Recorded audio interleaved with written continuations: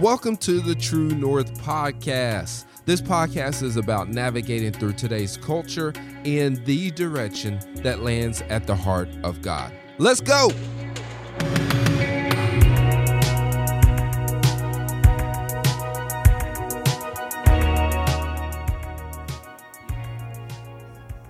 Friends and family, good morning. I was trying to think on how to open that.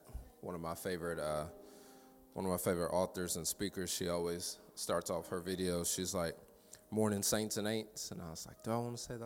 I don't want to say that." But we're all family, amen. Amen. If you've placed your trust and confidence in Jesus, then you have joined the family of God, amen. And that family stretches not just from Parker's Crossroads to Southside, but it stretches from Tennessee all the way to China, from China all the way to Australia all the way to the even most remote parts of the earth. Amen. Hallelujah. And what a great family to be a part of. Amen. Hallelujah. Look at somebody near you, say, "I'm so happy that you were here." You got to mean it when you say it, too. Somebody's like, "Lindsey, you always say that. Are you really happy?" Yes, I'm very happy that you were here. Bless Kellen's heart as he's getting older. I'll tell him, like, "Buddy, I'm so happy that you're with me." Like, he'll just smile, be bashful. "I'm happy too, Dad." I'm like, "You don't get it, buddy. Daddy's really happy you're here." And so is the Father. Our Heavenly Father is happy that you are on this earth. Amen. We've read it before, but in Revelations, I'm not going to quote it real quick, but in Revelations, there's a scripture where it literally says that your existence brings the Father pleasure. Amen. Your existence brings the Father pleasure. So anytime you are doubting yourself, anytime that you are insecure, anytime you are just full of regret, having a day where you're full of regret, remind yourself, no. My existence brings God pleasure. Amen. We've been in this series called The Body. This is our last Sunday in it. And within the body, we've been talking about the body of Christ. We've been talking about the fivefold ministry. We've been talking about the grace gifts, how God has given the fivefold ministry, the apostle, the prophet, the evangelist, the pastor, the teacher. And we've been reconstructing. And when I say that, we've been looking at the full Word of God, not just the way we've always known it, not just the way we grew up, not just the way somebody else does it, but we've been looking and digging deep into the Word of God to see, okay, when Jesus gave us this, when the Father gave us this, when He gave us these gifts, how did He intend for us to use them? Amen? You know, last time I checked, nobody's ever taken a vacuum cleaner and used it to mow the grass. You know why? Because it was never intended to mow the grass. It was intended just to pick up the dirt inside the house. I remember as a kid, vacuum cleaners, they weren't what they are now when back in the 90s. But I remember one time, Mom told me to sweep up something in the kitchen, and my little smart self thought, "Oh, okay. You know what? All she said was just to get the dirt up." Even though Mom wanted me to sweep it with the dustpan, I'm like, the vacuum cleaner is going to be so much quicker because I get that done, then go right back to watching my cartoons. And I remember taking the vacuum cleaner, plug it up, and it did not do the job that a broom would do on that type of surface. And I remember being so disappointed, and I spent more time having to re-clean when I could have just did it the right way with the right intentions. And I say that to say all this. When it comes to the apostle, the pastor, the evangelist, the teacher, and the prophet, God has a specific purpose in mind when He gave His people that. Amen? And we want to make sure that we are operating in it. We want to make sure that we're using it to the fullest. Amen? If you have a Bible, we're going to be Ephesians chapter 4. If you don't, it's all good. We'll put it on the screen. Somebody say the body. The body. So in chapter 4, Paul says in verse 11, he says, and you know what? If it's okay, let's take it back for a little bit. Let's all read together. So if you want to, you can look at the screen, or if you have it on your phone, or if you have it pulled up on your Bible, whatever it is. But verse 11 says this, "And He has appointed some with grace to be apostles, and some with grace to be prophets, and some with grace to be evangelists, and some with grace to be pastors, and some with grace to be teachers." Verse 12, "And their calling is to nurture and prepare all the holy believers to do their own works of ministry, and as they do this, they will enlarge and build up the body of Christ.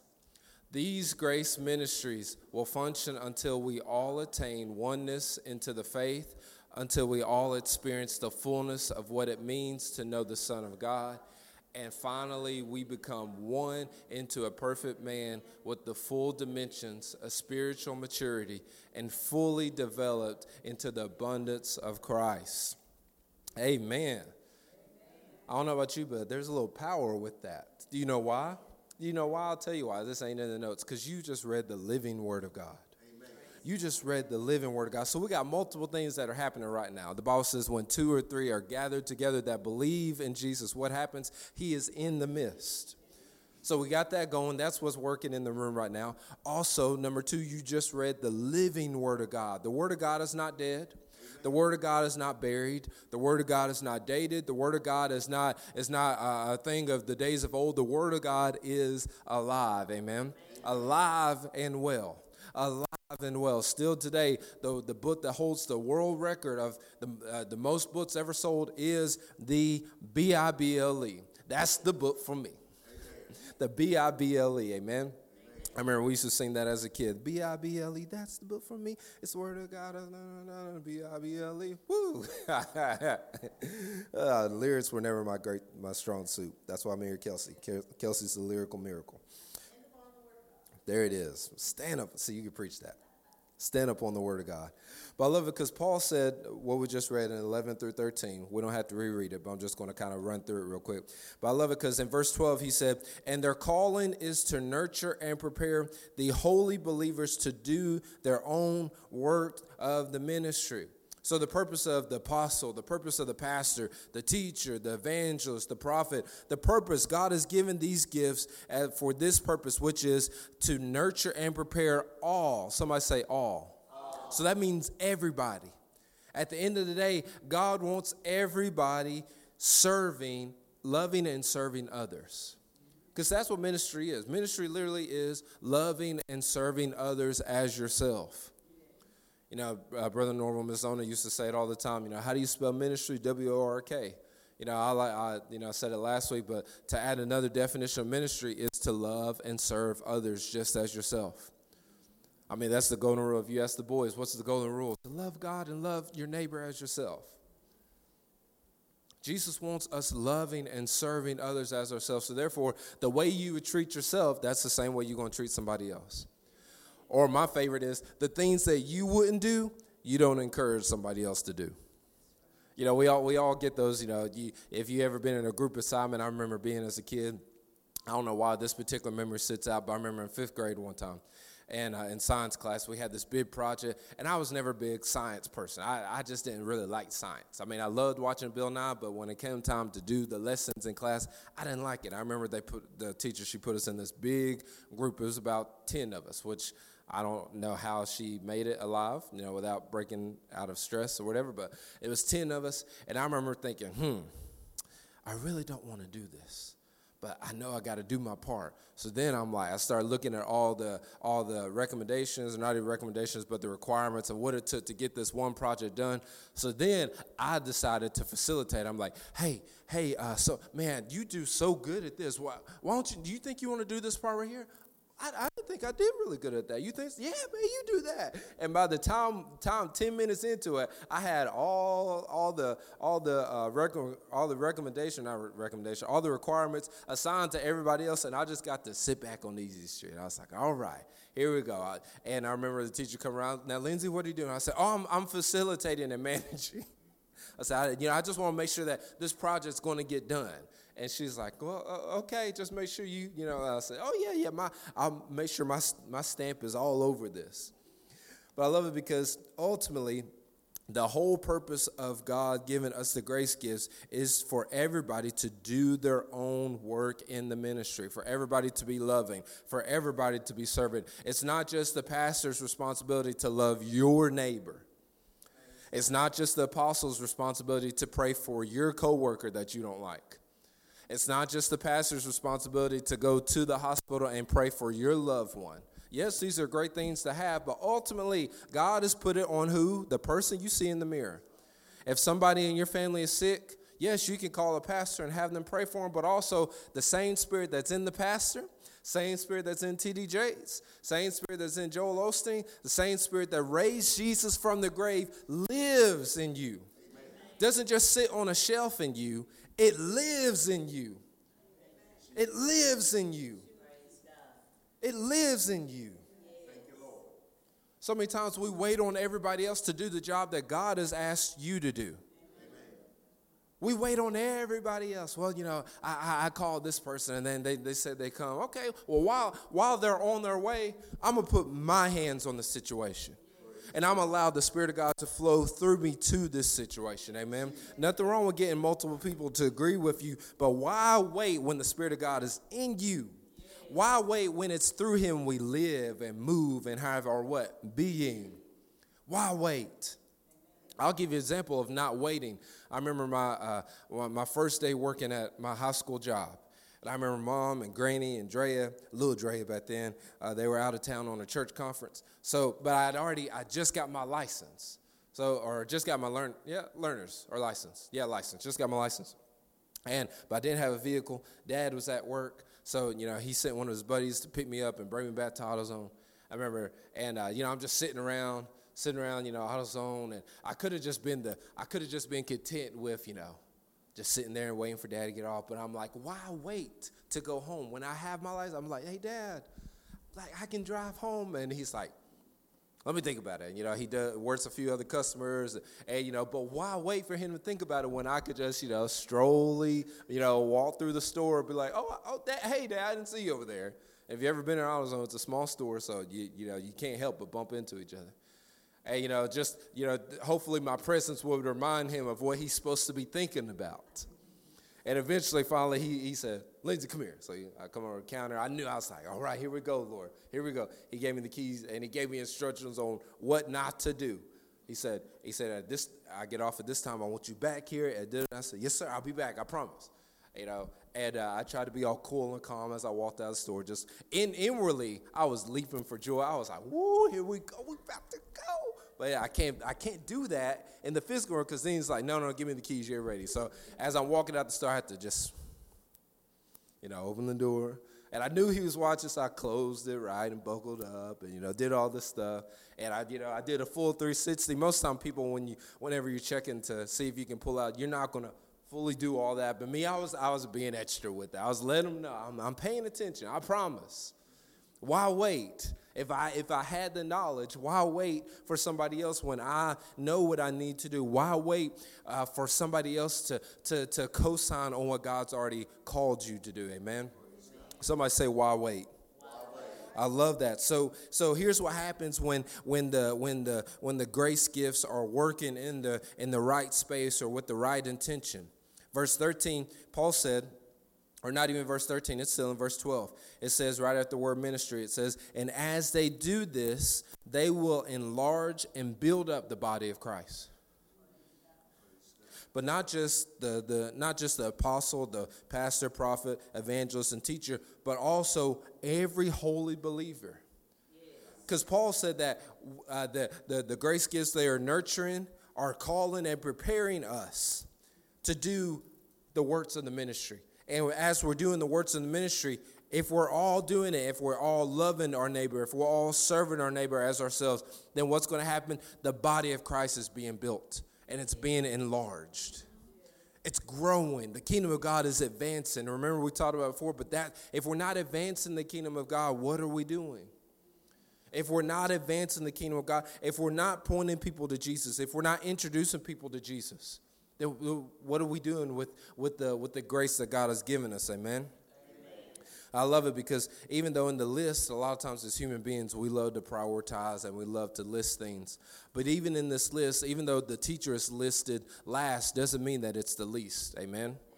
Doesn't mean that it's the least. Because see, the gift of the teacher is the real gift to ignite instruction through revelation knowledge. The real gift of the teacher is to ignite instruction through revelation knowledge. Through revelation knowledge. I've said it before, but there's two types of teachers in the world of education. There's two types of teachers in the world of education. There's the teacher that solely focuses on memorization. And there's nothing wrong with that. I've been under those type of teachers.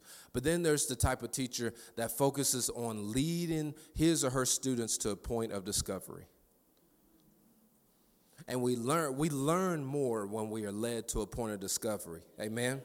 We learn more when we're led to a point of discovery. You know, Jesus, for example, Jesus was very big on this. But one of my favorite movies is Field of Dreams. Has anybody ever seen Field of Dreams? It's an oldie but goodie. And I love Field of Dreams. It's got one of my favorite actors in there, Kevin Costner, and his character that he plays, the name is Ray Kinsella. And, you know, every time I watch this, people are going to always debate me on it, but every time I watch Field of Dreams, I always think about the gospel.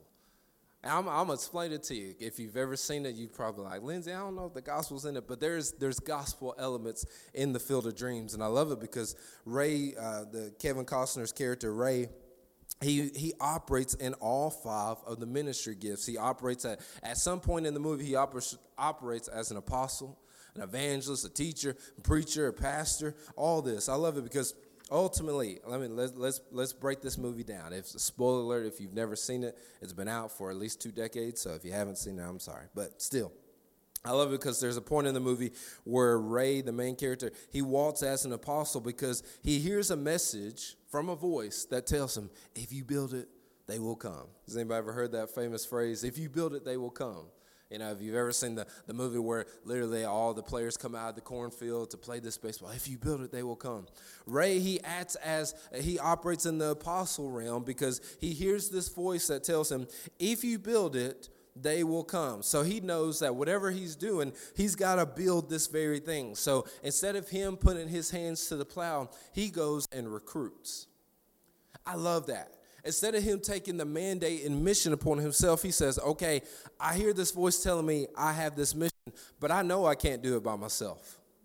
See, a lot of times when God is speaking to us, instantly we take it upon ourselves. All right, Lord, you've called me to this. You called me to that. All right, so let me go start sweating and make it happen. Versus, okay, Lord, if you've called me to this, is there anybody else that's supposed to come alongside and help me get it done?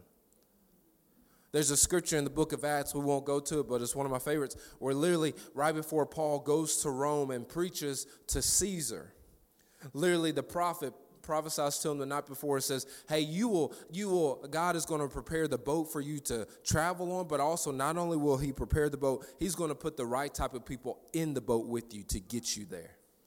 There's people that are supposed to be in your boat to get you to where God is wanting you to go. You're not called to do a solo trip.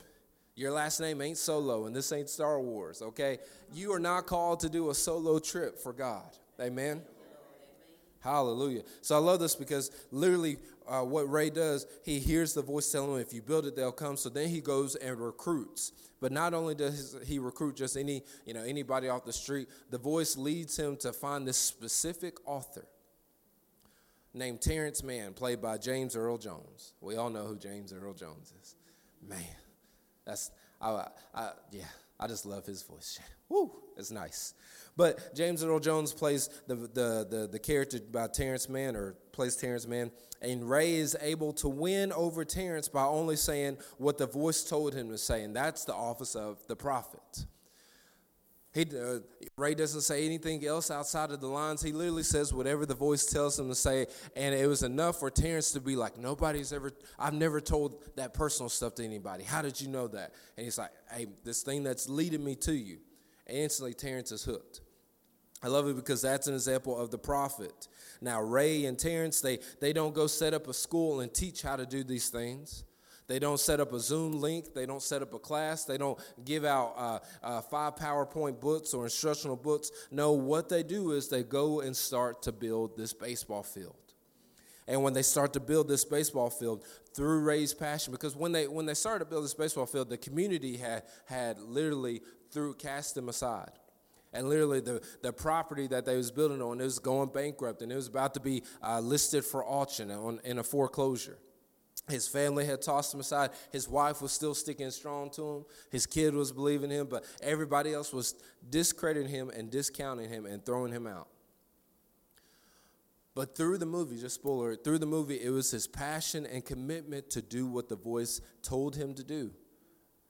But what happened was, because he would not give up, because he would not fold, his passion led people to a point of discovery, to where they discovered, hey, who's that on the baseball? And he's like, they've been here the whole time. And it's like, I love it because in the movie you just see everybody's eyes open, almost like when Jesus, or not even Jesus, almost when Paul talks about, Lord, let their spiritual eyes open. But I love it because in the movie, literally, they get to see the big picture. And the reason they see the big picture is not because the main character set up a class and said, okay, this is the big picture. Let's do 5 PowerPoints and an instructional guide on how to see. No, they saw the big picture through the passion of the main characters. Listen, Jesus said it best, people will know him through what? The love that we show. Through the love that we show. Yes, it's good to write books. It's good to read books. It's good to watch it's good to listen to sermons. But at the end of the day, your neighbor will only know that Jesus is real by the love that you show him or her. The person that you don't like at work will only know that Jesus can forgive them through the love that you show and express to them. The only way Lexington and Henderson County will come to a place where all people know the love of God is by us sharing the love of God, expressing the love of God. Amen? And I love this because ultimately the best teachers lead you to a point of discovery. The best teachers lead us to a point of discovery. I'm going to say it one more time. The best teachers lead us to a point of discovery. That's one of the reasons Jesus spoke in parables. To lead not only the disciples, but even those that would read his words, to lead us to a point of discovery. To get us to that place to where we discover, Lord, you've been here the whole time. You've been here the whole time. Yes, there's nothing wrong with memorizing scripture, but there's something extra that happens that when you're in the midst of going through whatever you're going through, and all of a sudden you have that point of discovery where you're like, whoa, I'm not by myself. I'm surrounded by all of heaven. I love it because literally Elijah, during that whole story, when the army surrounds him, and his assistant is like, hey, we're being surrounded by all of the armies. What are we going to do? And literally he prays to the Father. He says, Lord, let him see what I see. Just paraphrasing. And the Bible says that his spiritual eyes opened. And yes, he saw the physical army that was surrounding their home, but also he saw an army that stretched beyond that he could even measure. A heavenly army surrounding the physical army. What happens when we get a hold of the bigger picture? What happens when we get a hold of the bigger picture? What happens to our anxiety? What happens to our depression? What happens to the fears that we have when we get a hold of the bigger picture? Amen? How we do that is when we come to a place of discovery. I'm going to give you 1 point and then I'm out your way. 1 point. 1 good point. Sound doctrine or right teaching. I even put this in there. Sound doctrine and right teaching will catapult you into spiritual growth by mobilizing you and equipping you to love and serve others. Suffer well. Y'all remember that? Suffer well. That's what love really is. It mobilizes you, equips you to love and serve others, to suffer well, to live mature in your faith in Jesus, and protect you from false teaching, a.k.a. the lies and traps of the devil. I love this because if Jesus is your foundation, then sound doctrine or right teaching will catapult you into spiritual growth. Lindsey, how will it catapult me into spiritual growth? Here's how. It will mobilize you and equip you to love and serve others. That's a big thing, first and foremost, to love and serve others. The next is it will catapult you, or it will mobilize you and equip you to suffer well. We said it before, but, on Valentine's Day when all the commercials, every kiss begins, okay. You never see the true love commercials. You never see the commercials where the guy goes up to the woman's like, I'm going to suffer well with you. That doesn't sell. You never see him give the flowers, but like, baby, I'm going to suffer well with you. Could you imagine if your spouse or significant other comes up to you and be like, I am committed to suffer well with you. You going to what? You going to what with me? Kelsey be like, you ain't going to suffer well with nobody else? Yeah, it's going to be me. But when you fully look up agape love, when you fully break it down, it's to endure not just the highs, but the lows as well. But watch this. It's to endure the lows just as good as you would endure the highs. So therefore, there's no difference. It's just this straight line. It's to suffer well with people. It's not just to suffer with them, but it's to suffer with, hey, what are you going through? I'm committed to go with it. I'm committed to go with you through whatever you're going through. But guess what? We're going to keep the same energy as if everything is going on fine and dandy. Not that we're going to ignore it, but the same energy that we have when everything is great, we're going to keep that same energy when everything is not so great. But also, you're not going to be in the valley by yourself. I'm going to be with you. That's what real love looks like, suffering well. Somebody say suffer well. I encourage you, if you ain't got a partner, make sure you have somebody that's committed to suffer well with you. Make that one of the requisites. Hey, if you're going to be with me, you got to be committed to suffer well. You got to be committed that if we're in the valley, we're going to trust Jesus, just as if we're on the mountaintop. You got to be committed that we are going to place our trust and confidence in Jesus, whether we get a good diagnosis or a bad diagnosis. You got to be committed with me that we're going to put our trust and confidence in Jesus, whether we win the lotto or whether we only got $5 in the bank account. You got to be committed that we are going to trust Jesus when we have gas in the tank or when we are on E. You got to be committed and have Jesus as your firm foundation when everybody is clapping you up or when you are all by yourself and you hear the crickets outside. You have to be committed to, if you are going to be with me, we are going to suffer well. We are going to place our trust and confidence in Jesus no matter what. Somebody say no matter what. So I love this because we are being equipped and mobilized to love and serve others, to suffer well, and to live mature in faith in Jesus. You know how important maturity is? The most expensive wine is never the newest wine. I don't drink wine, but I've just what I've studied, the most expensive wine is never the newest. It's the most mature. It's the wine that is set and had time to season, had time to get all that stuff, get it right and get it nice. And I mean, we talked about it before. The best meals are what? Cooked low and slow. And what the work that God does in us, it's a low and slow cooked meal. You know, we went by Scott's yesterday, and it was the first time I took Kellen in there, and I'm having flashbacks because I remember going in with my mom as a kid, sometimes going in with Dad, definitely going in with Granny during the random days of the week we go in Scott's. And I'm just having all these flashbacks. But guess what? We passed by the pit because we parked on the side, so we passed by the smoker pit. So I was like, hey, Kellen, you see that right there? That's where they cook all the meat. And I'm just thinking, I'm trying to look and see, hey, what are they preparing for next week? Because they probably already got it on there, even though they've cleaned the pit. But I'm trying to see some of the stuff that they got in the back. What are they preparing for next week? Because we talked about it before, but in order for them to have something for next week, they start today.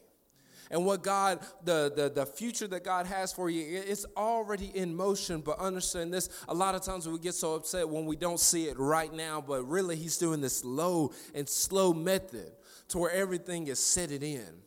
Everything is getting baked in. Everything is readjusting and reaffirming. And he says that we are being mobilized and equipped to live mature, to live a mature life with our faith in Jesus. See, maturity in your faith in Jesus looks like that when everything is going crazy, you are settled. You are stable. When everybody goes crazy, I'm stable. When everybody is screaming, I'm calm. When chaos is arising, I'm in a state of peace.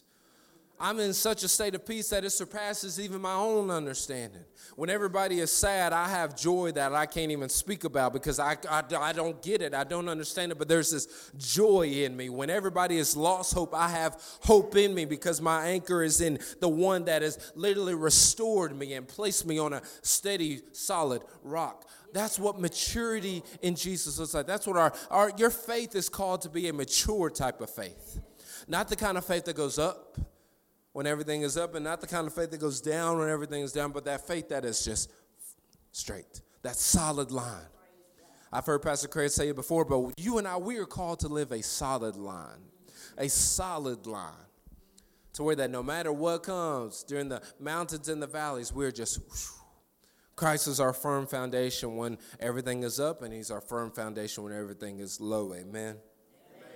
I love this because literally we are being equipped and mobilized to love and serve others, to suffer well, to live mature in your faith in Jesus. And watch this, the last one, and to protect you from false teaching, aka all the lies and traps of the enemy. That's why we're doing this series, The Body, to see, okay, well, Jesus, you giving us these things, where's your expectations and where's my expectations? Do my expectations look like yours, or is there some gray area? Spoiler alert, there's some gray area, and that's the great thing about the Holy Spirit. He will help make up the difference. He will help get you to where everything is literally a copy and paste from heaven. The way heaven is, it's copied and pasted into your life. It's pasted into your spirit. It's pasted into your behavior. It's pasted into the way you have patience and exuberates patience and exuberate joy and exuberate compassion to everybody. Amen. We want to get to that space where people say, when people see you coming, oh, here comes Kelsey. She's about to talk to me about the goodness of God again. Here comes Miss Alita. She's about to talk to me about the goodness of God again. We want that to be our testimony, to where literally when people see you, they know that they are about to see the goodness of God. And how awesome would it be if they're going through something and next thing you know, here you come popping up. Here you come popping up. Man, you didn't know how much I needed to see you. What's going on? And instantly that channel is open for you to minister, love, serve, and what? Suffer well. Amen? And this is what we are called to do. This is what we are supposed to do. This is what we've been placed in this county to do. Amen? Watch this, James chapter 3. James chapter 3, verse 1 and 2, and then I promise we're done. James says in verse 1, in the Passion Translation, he says, "My dear brothers and sisters, don't be so eager to become a teacher in the church, since you know that we who teach are held to a higher standard of judgment. We all fail in many areas, but especially with our what? Words." Then James says this, he says, "Yet if we're able to bridle the words we say, we are powerful enough to control ourselves in every way." And that means our character is, there's that word again, mature and fully developed. I love this because literally James is saying the sign of maturity is you being able to bridle the words that you say. See, that word bridle, what it means is to control. It means to refrain or restrain, and it means to check. You know, a bridle is what they use, you know, if you've ever watched the Kentucky Derby or if you ever watched a horse race, and then soon as they fire the gun, I mean, them jokers take out running. They're going, and the thing that keeps them steady, the thing that keeps them directed towards the prize, the thing that keeps them from veering off is this small little mouthpiece. These muscular, beautiful creations of God. Running, I mean, taking out running, but the very thing that can control them is this small little thing. The apple of God's eye is the person you see in the mirror. I've been working on Cohen with that. It was so cute to hear him say. I said, Cohen, you the apple daddy's eye. He said, I apple daddy eyes. That's right. But the apple of God's eye, which is the person you see in the mirror, it's you. As great as we are, as smart as you are, the very thing that can control you and keep you from veering off, or that can create a whole world of chaos, the Bible says is our what? Tongue. And literally what we just read, the telltale sign of a mature Christian is how well we are at restraining, checking, and controlling what we say to people or say about people. That's the kicker right there, the say about people. We may be good at holding back until we get home, and then we just let it fly. Or, okay, you say what you want, and then we hold back, and then once the person leaves, we pick up the phone. Can you believe what they said? Let me tell you what he said. I know he did it. They don't know how saved I am. You don't sound saved when you're doing that. You don't sound saved when you're casting down God's creation. Because guess what? The coworker that we don't like, God created them. The family member that gets on our nerves and refuses to move past their ways, God created them too. The family member that we don't want to see, that we only see 1 or 2 times a year at the cookout or family reunion, God created them too. And if he died for them because of love, then guess what? You were called to love for them. The same way that he has loved you.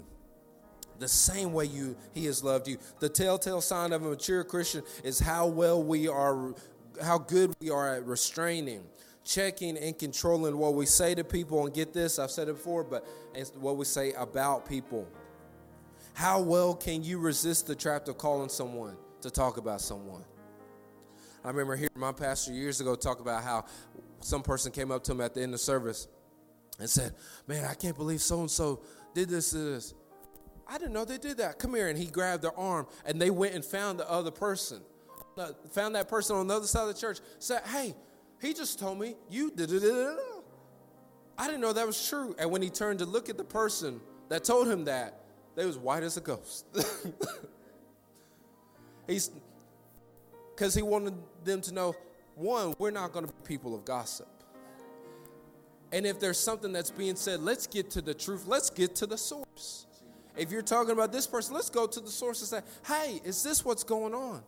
And if it is, let's pray for you. If it's not, cut it out. And I remember sitting in the sanctuary like, yo. I looked at Kelsey and said, I don't know if I can do that. Woo, that's an instant fight right there. I said, ooh, that takes some Sons of Thunder kind of energy right there. That's Jesus flipping tables kind of energy. I don't know.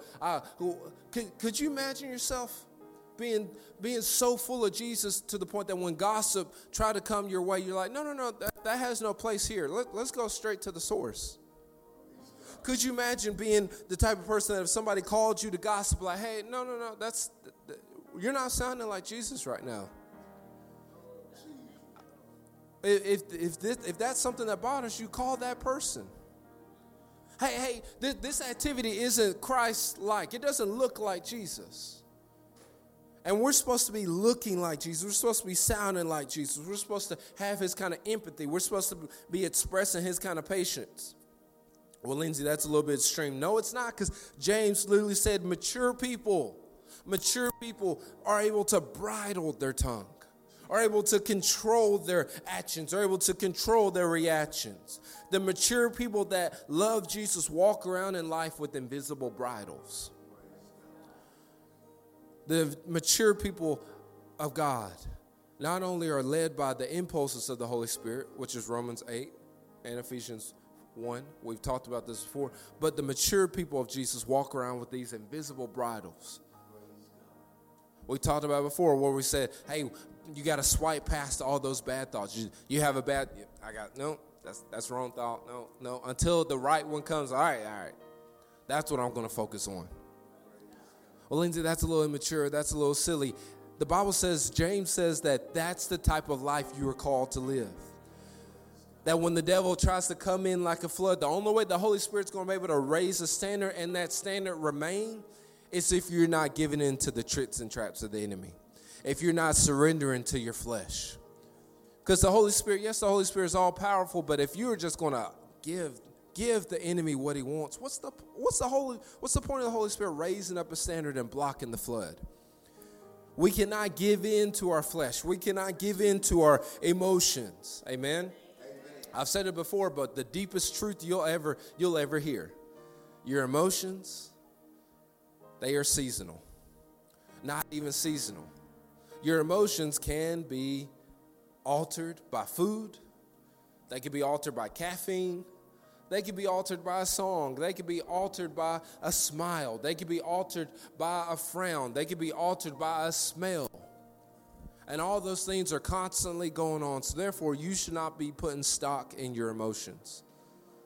Your emotions do not need to be your firm foundation. It's not a firm foundation. It's like building a house on sand.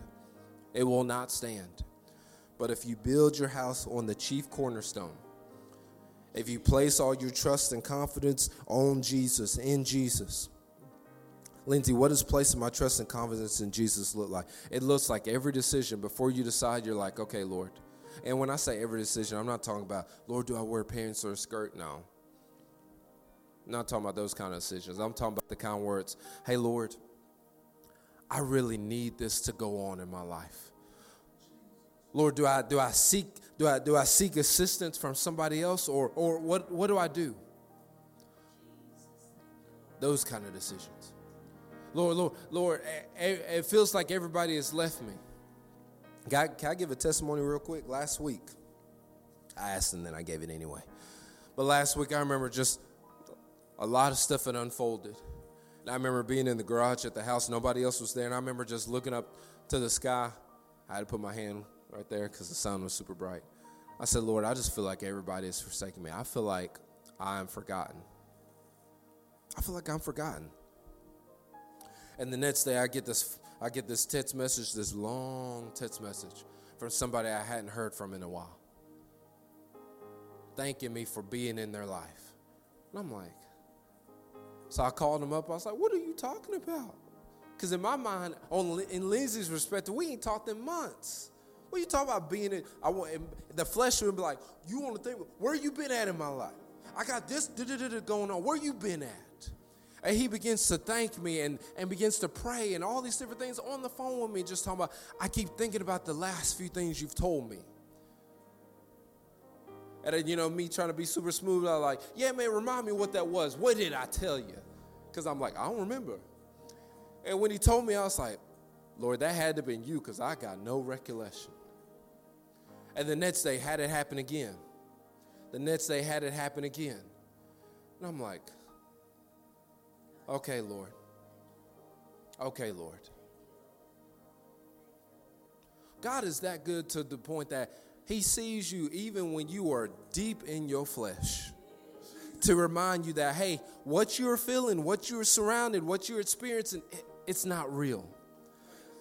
Hey, what you got going on? It's right here, but guess what? Where I am and where I'm trying to bring you, it's right here. And I've already got a plan to bring you up. I've already got a plan in motion to bring you higher. I've already got a plan in motion to reconcile everything that needs to be reconciled. I've already got a plan in motion to restore those that need to be restored. I've already got a plan in motion to resurrect everything that has already died off in your life. I have a plan in motion. Why? Because I am a good God. I am the good Father. We said it last week. I am the good shepherd that stands at the gate and protects you from every wolf that tries to enter into your life. I am the good shepherd that leads you beside the still waters. I am the good shepherd that calms your soul. I am the good shepherd that will set you at the table in the presence of your enemies, but you will be eaten right beside me. I am the good shepherd that gives you my rod and my staff and uses my protection to protect you from everything spiritually, mentally,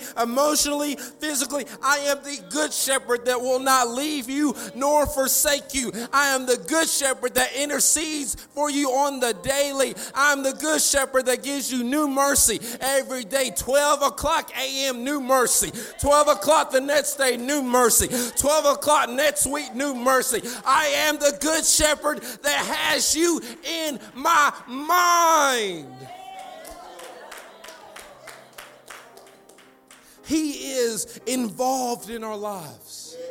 So why not us get involved with what he's trying to do in, watch this, in this county, in this town, on your job. He's got a plan for those people on your job. He's got a plan for the school that your kids go to. He's got a plan for Walmart in this town. He's got a plan for food. He's got a plan. Nothing he creates is without a plan. And he is so kind. He is so kind to involve us in that. So when you feel lost in the sauce, when you feel like you're spiraling, look up and say, okay, Lord, remind me of your plan. Lord, remind me of your plan. Lord, lead me. Lord, teach me. Your Holy Spirit, you're the great teacher. Holy Spirit, teach me. Lead me to that point of discovery. Lead me to that point of rediscovery. Lead me to that point of rediscovery, Lord. Remind me of what you're doing in my life. Remind me. Remind me. Lord, lead me to a path of righteousness for your name's sake. Help me to focus on you to where I have perfect peace. Lord, give me the grace to keep my mind stayed upon you. Amen. Amen. Every head bowed and every eye closed. Lord, thank you so much.